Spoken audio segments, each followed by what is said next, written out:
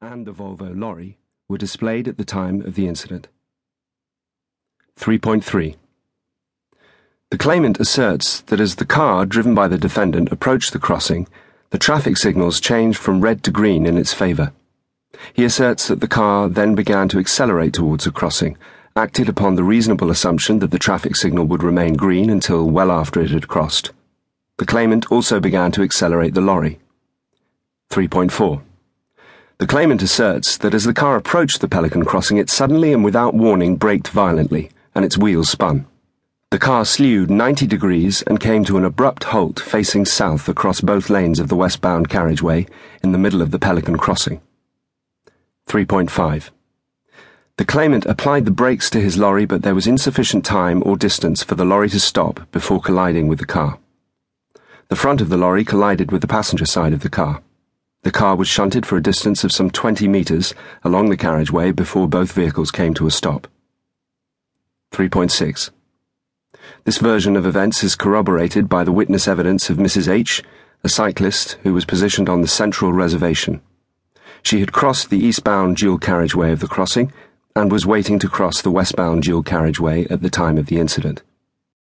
3.7. This version of events is corroborated also by the witness evidence of Mr. R., a pedestrian who had just crossed the westbound road at the Pelican crossing from north to south. He had begun walking east along the pavement away from the crossing. His attention was drawn by the sound of the Peugeot's tyres squealing upon braking, and he turned in time to see the collision. It was Mr. R. who telephoned for the accident and emergency services on his mobile telephone. 4. Photos. Views westbound along Fielding Avenue towards the scene of the accident. 5. The claim. 5.1. It is the claimant's contention that in braking so hard without reason or warning, the defendant invited the collision and was wholly responsible for it. The claimant has never denied accelerating as he approached the Pelican crossing, a course of action wholly reasonable given the traffic signal had just changed from red to green. 5.2. The defendant has said that he braked to avoid hitting a brown mongrel dog that was crossing the road at the Pelican crossing from north to south. He says that he was unable to avoid impact, catching the dog with the near side of his front bumper, which impact he believes was responsible for his vehicle spinning round. Witness Mr. R.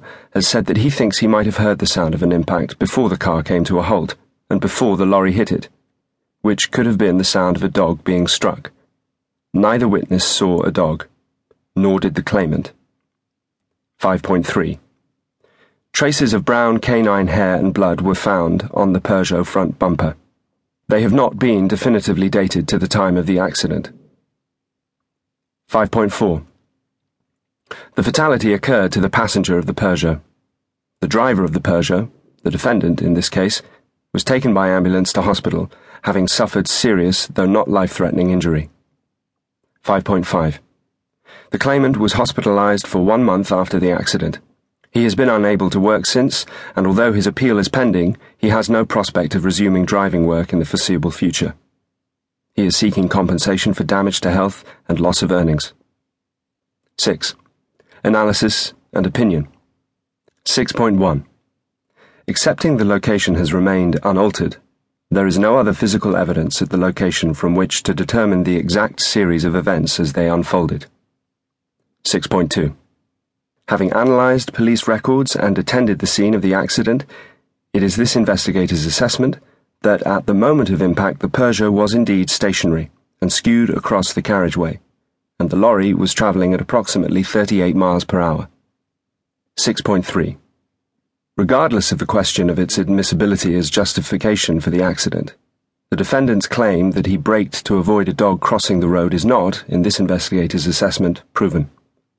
No blood was found on the road or pavement. More pertinently, in particular regard to Mrs. H., who was perfectly positioned to have seen such, no witness saw this dog. 6.4. In my opinion, a collision between a car and a dog would not account for the car slewing upon such forceful braking. More likely reasons would be an involuntary touch on the steering wheel by the driver or an error in the steering mechanism or wheel balance of the vehicle. 6.5.